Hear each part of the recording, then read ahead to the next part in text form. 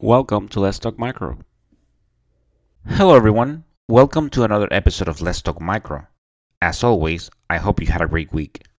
And you can always find Let's Talk Micro on Apple Podcasts, Spotify, Google Podcasts, Amazon Music, GoodPods, TuneIn Radio. Wherever you listen to podcasts, you can find Let's Talk Micro. As for our social media, I am on Instagram, TikTok, and YouTube as Let's Talk Micro, on X as Let's Talk Micro 1, on LinkedIn as Luis Plaza, and I have an email address which is letstalkmicro@outlook.com. Either via social media or via email, you can send suggestions, any feedback, any possible topic suggestions. Those are always welcome and appreciated. As always, thank you for the support. And please, subscribe to the podcast, download episodes, and if the app allows you to do so, please go ahead and leave a review. And if you haven't listened to the previous episode, please go ahead and do so. It was the episode that was recorded live at ID Week in Boston. And if you haven't attended ID Week or would like to know what it is, and definitely I invite you to check out that episode. I talked about some good posters, good talks. This is a year where I went to different conferences and I had a great time, learned a lot. Did a lot of networking, met people, met listeners. I met guests in person. So in that episode, I went ahead and I talked about my experience as ID Week as a first-time attendee. And I kind of compared that with ASM Micro, about they're both big events, actually they're huge, with posters, talks, and, ASM Micro is more towards the microbiologists, whereas ID Week, you get that and you get also physicians and you get pharmacists. And the first few minutes started with a short conversation with Dr. Timothy Gauthier, and he's a pharmacist that has a blog and a book, which the blog is ID Stewardship. So definitely, Google him or using your search engine of preference, look him up and definitely, he's very active and very involved and he likes to teach and he's passionate. So it was a short few minutes, but it was great. And definitely at some point, he will be back on the podcast. So if you haven't checked out that episode, please go ahead and do so. So as you know, a few episodes ago, there was a two-part series about emerging viruses with Dr. Ryan Relich and Dr. Benjamin Pinsky. And, they talked about all different viruses. They broke them down in diseases, prevention, treatment, what type of viruses they are, either like DNA, RNA. So today's episode is about Marburg virus. And Dr. Caterina Miraglia, and she's a professor at the University of Massachusetts Dartmouth, joins the podcast to talk about a review article that she published in 2019 about Marburg viruses. And it was a great article, very informative, very educational, and I invited her to the podcast to talk about Marburg viruses, and she accepted it, so we did an episode about it. And Dr. Miraglia's background, she's actually a medical laboratory scientist and she teaches microbiology courses. And I like what she said that, when she saw that everything that was going on with Ebola, and she wanted to make sure that the medical laboratory scientists were familiar about these type of viruses. So she went ahead and took charge and did a review article. And that's great, that's inspirational. And you medical laboratory scientists out there, and microbiologists, if you want to share information, if you want to talk about something, you can do that and take steps to make it happen. So she put an article out there, and I think that is great. And like I said, a review article. So it's always great, there's always so much information, so many things going on, we're so busy with our lives. And when people, take this type of initiatives to share information, they're always so welcome. So I hope you enjoy the episode where we learn about Marburg viruses, like what type of virus it is, diseases, any treatment. So I hope you enjoy it as I did. Let's go ahead and listen to it. So we have done some episodes about viruses, emerging viruses, and I thought today would be good to talk about, continue doing an episode about viruses. So with me today, I have my guest is, she's a medical laboratory scientist that she published a paper on Marburg viruses in 2019. And I would thought it'd be a good idea, to invite her to the podcast to talk about Marburg viruses. Her name is Dr. Caterina Miraglia. Dr. Miraglia, welcome to Let's Talk Micro. Hi, nice to be with you. My pleasure. So let's go ahead and start with a quick introduction where you can tell the audience a little bit about yourself. Sure. I'm an associate professor in the medical laboratory science department at the University of Massachusetts Dartmouth. I've been there for a decade. I teach human physiology, pathophysiology, and microbiology laboratory courses. Excellent. Welcome again. So you published this paper, and I was just wanted to ask the question, like, what led you to publish a paper on Marburg viruses? I decided to publish a review article on Marburg viruses. So I just want to make it clear as a review article. I personally have not done research on Marburg viruses, but I find them very interesting. And so I decided to publish this review article after the 2014 to 2016 Ebola virus outbreak in West Africa. It was the largest filovirus outbreak ever recorded in human history. There were over 28,000 cases. So, of course, a lot of attention was paid to the Ebola viruses during this time. Marburg viruses, though, which are related to the Ebola viruses, had also been responsible for large outbreaks with high case fatality rates. So the largest recorded Marburg virus outbreak had 252 cases. So, of course, was nowhere near as large as that Ebola virus outbreak, but it was still very significant and devastating. It had over a 90% case fatality rate. So I thought it would be appropriate to remind the medical laboratory science community about Marburg viruses and give them a bit of a refresher on basic information, as well as some new research that had been conducted in certain areas like pathogenicity, treatment, vaccines, etc.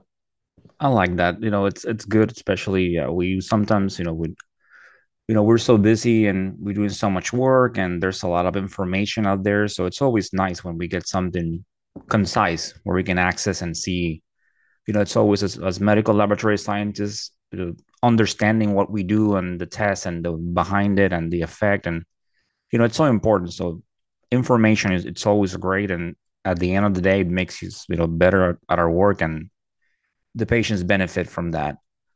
So as always, in the spirit of Let's Talk Micro, we like to break things down and start from very simple. So when we talk about Marburg viruses, let's start with like the family and the genus and things like that. Marburg viruses are in the order Mononegavirales and the family Filoviridae, along with the Ebola viruses. So again, they're related. The genus Marburg virus has one species. So it's Marburg virus. For two viruses, Marburg virus and Raven virus. Okay, yeah, and then one thing with viruses, as we learn about them, we there's a classification system, and we know that there are DNA viruses, there are RNA viruses. So what type of virus is Marburg virus? Marburg viruses are a lipid enveloped virus that have a negative sense single stranded RNA genome that's about 19 kilobases and codes for 7 proteins. They're pleomorphic, but can be filamentous in shape. And on average, the filamentous virions are 892 nanometers long and have a diameter of 91 nanometers. Okay.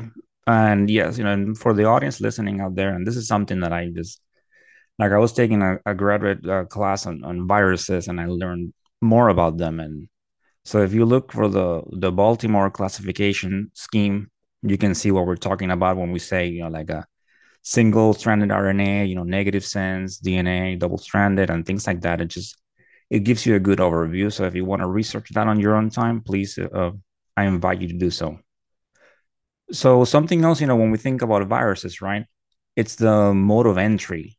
So for the Marburg viruses, what's the mode of entry?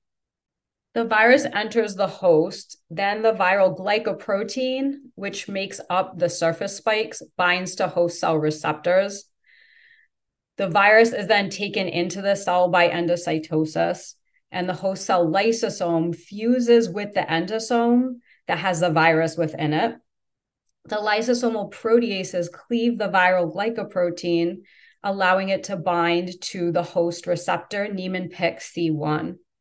This causes fusion of the viral membrane with the endosome membrane, and the nucleocapsid is released into the cytoplasm. In the cytoplasm, we have transcription, translation, and replication occurring, and then the viral components are assembled at the host cell membrane and bud off from the host cell. Okay. And as far as disease, what types of disease does it cause? So when someone's infected with a Marburg virus, it's called Marburg virus disease. Marburg virus disease is a fulminant hemorrhagic fever. So this means rapid, severe, sudden onset. First, macrophages, dendritic cells, and fibroblastic stromal cells are infected, and then the virus spreads throughout the body. Viral replication leads to a very strong systemic inflammatory response, and this is going to cause some problems. We're going to see fever, vascular leakage, hypotension. A decreased intravascular volume can occur because of this, and this will cause decreased perfusion or blood supply to organs or tissues. Also, disseminated intravascular coagulation or DIC can occur. So with DIC, you first have widespread systemic clotting, followed by a bleeding problem. Infected monocytes and macrophages overexpress tissue factor, which we know activates factor 7 in the coagulation cascade. Death usually occurs from multi-organ failure because of all these processes going on, and shock. The incubation period is 2 to 21 days, and the patient will have a very quick onset of nonspecific symptoms. These can include fever, myalgia, arthralgia, malaise, headache. As the disease goes on, the patient can start exhibiting other symptoms like abdominal pain, nausea, vomiting, diarrhea. They can exhibit petechiae, mucosal bleeding in multiple areas, bleeding from venipuncture sites, all exhibiting the hemostatic imbalance occurring. Severe hemorrhage is usually seen in fatal cases. The case fatality rate ranges from 23 to 90%, with the average case fatality rate being 50%. Wow, 50%. That's high. Yeah, definitely. And you were mentioning, you brought back some memories as you were talking about the coagulation cascade, and brought some memories to the medical lab science program days and studying and learning those for tests. So right, with viruses, and definitely we hear about a lot of them in the news, and we have been hearing about COVID and other things, and we know that we hear things about the reservoir and like bats and things like that. So when it comes to the Marburg viruses, what is the reservoir? How do we acquire it? So Marburg virus disease is a zoonosis, which means the virus's life cycle is maintained in the animal population and then spills over into the human population. Marburg viruses are endemic in Africa. And before the early 2000s, the host reservoir of Marburg viruses was unknown. It was highly suspected, though, that bats were involved, because most of the index cases in Marburg virus outbreaks had worked in or visited caves or mines, and this is where bats roost. In 2007, Marburg virus RNA was isolated from a Rosetus aegypticus bat, also known as the Egyptian fruit bat, that had been caught in Kidum Cave in Kenya, which was the site of previous outbreaks. Studies were also conducted in Kitaka mine not long after, this was in Uganda, not long after the outbreak had started there in 2007. During the research that was conducted in Kitaka mine, the researchers were able to detect Marburg viral RNA and IgG antibodies specific to Marburg viruses in R. aegypticus. But what was the most important finding in those studies was that Marburg virus RNA was detected in, or sorry, live virus was isolated from our Aegypticus bats, healthy bats that were collected from the mine. So this study demonstrated that R. aegypticus was the natural host reservoir of Marburg viruses. Therefore, transmission to humans can occur from exposure to the host reservoir. So people need to avoid exposure to R. aegypticus in endemic areas, specifically avoiding entering their roosting sites in endemic areas. We don't know how transmission between R. aegypticus and humans occurs. The virus, though, has been isolated from R. aegypticus blood, urine, feces, and saliva. So exposure, either direct or indirect, to any of these fluids from the host reservoir could potentially transmit the virus. Human to human transmission occurs from direct contact with body fluids and through contact with contaminated objects or surfaces. Yes, and right, that's something that it's always, as we hear about all this, microorganisms that they can survive this long periods of time. I mean, we know about bacteria and hospital equipment and things like that. So it just they're so resilient. So we are right. We're medical laboratory scientists. So we're testing, right? We do testing, and so when it comes to for to diagnose Marburg virus disease, what type of testing is there? There's different assays available to diagnose Marburg virus disease. Diagnostic testing, though, should not be conducted until the healthcare provider has contacted their jurisdictional health departments and the CDC, specifically their viral special pathogens branch. After consultation, the public health authorities are going to decide where that diagnostic testing will be conducted. There is the Laboratory Response Network that the CDC established, and there are laboratories throughout the United States, as well as in other countries, that deal, and these labs are equipped to deal with public health emergencies and biological threats. So the initial testing is going to be performed at one of those reference laboratories, and confirmatory testing will be done by the CDC.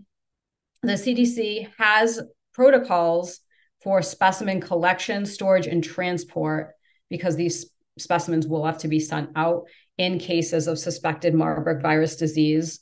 And they also have protocols for conducting routine diagnostic lab testing for those patients where Marburg virus disease is suspected.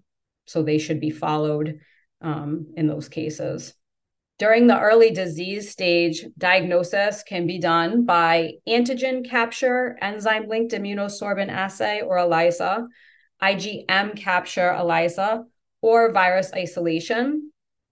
In late disease, IgG capture, ELISA can be performed. Diagnosis in patients who have died can be done by viral isolation, RT-PCR, and immunohistochemistry staining of tissues to detect the viral antigens. PCR is great. PCR has the advantage of being fast, sensitive, and specific. And PCR testing can be conducted at outbreak sites, which is hugely important. Whole blood serum plasma can be used for ELISA. Whole blood serum plasma or tissues can be used for PCR. Oral and nasal swabs can also be used for PCR testing, but are much less sensitive. Viral morphology can be evaluated using electron microscopy, but culture and electron microscopy techniques require biosafety level 4 facilities. Okay, thank you for that. And for the audience out there, check out I did a series of Yersinia episodes where I talk about the Laboratory Response Network. So if you want to find out a little more information, I invite you to go ahead and check out those episodes. So now that we have talked about testing, something definitely big that we want to know is, right, what about treatment, and are there any vaccines? Currently, a nationally or internationally approved treatment or vaccine that specifically targets Marburg viruses doesn't exist. So treatment for Marburg virus disease is supportive. Researchers have evaluated in vitro and in animal models different compounds to use for treatment that would specifically target Marburg viruses.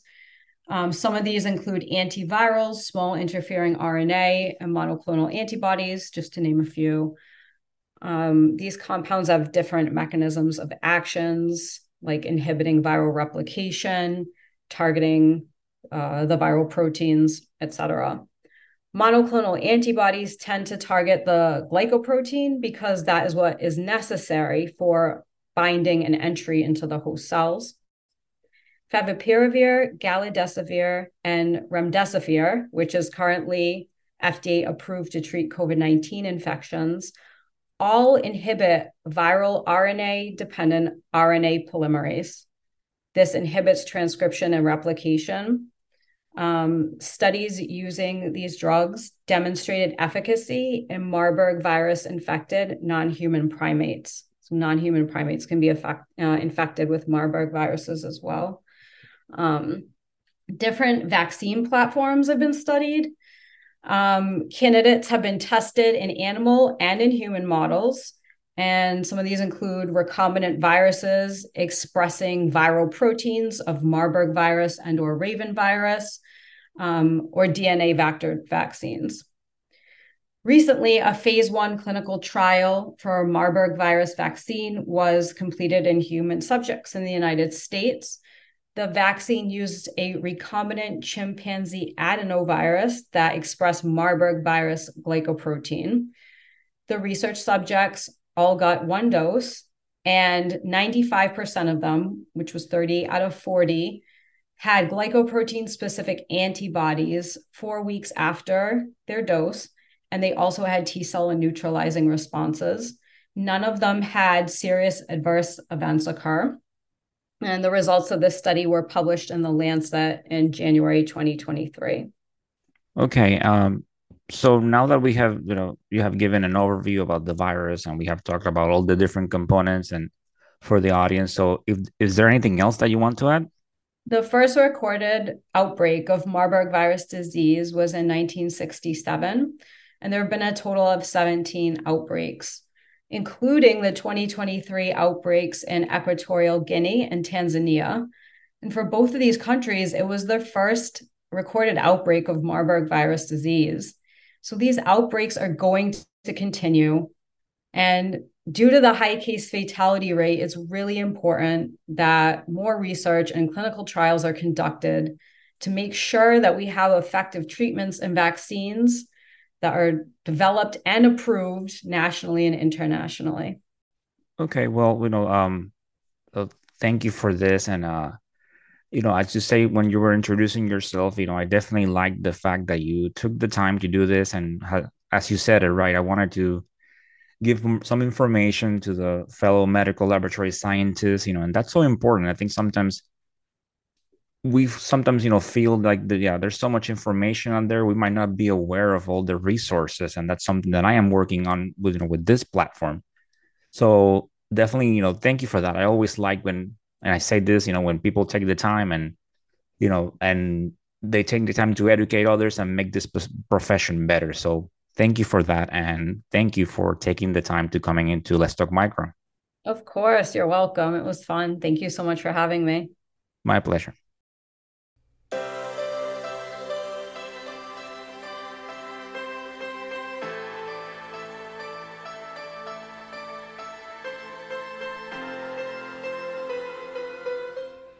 And that, my dear audience, it's the end of this episode. I hope you enjoy learning about Marburg viruses. As always, I enjoy sharing this information with you. As always, continue bringing that passion to what you do. It's so important. You do such great work. Thank you for listening. Thank you for the support. And there was a special update episode that published on Monday about an upcoming sub-series in Spanish. And this is meant, just like Let's Talk Micro, the goal is to share information, to educate, to learn. That series is meant to help the Spanish-speaking population as well. So it's going to happen on a separate publishing schedule, so it's not going to affect our Thursdays at 7 p.m. Eastern Standard Time. It's going to be on a separate day. So, as always, stay motivated, stay safe, and of course, continue talking micro. Until the next time. Bye.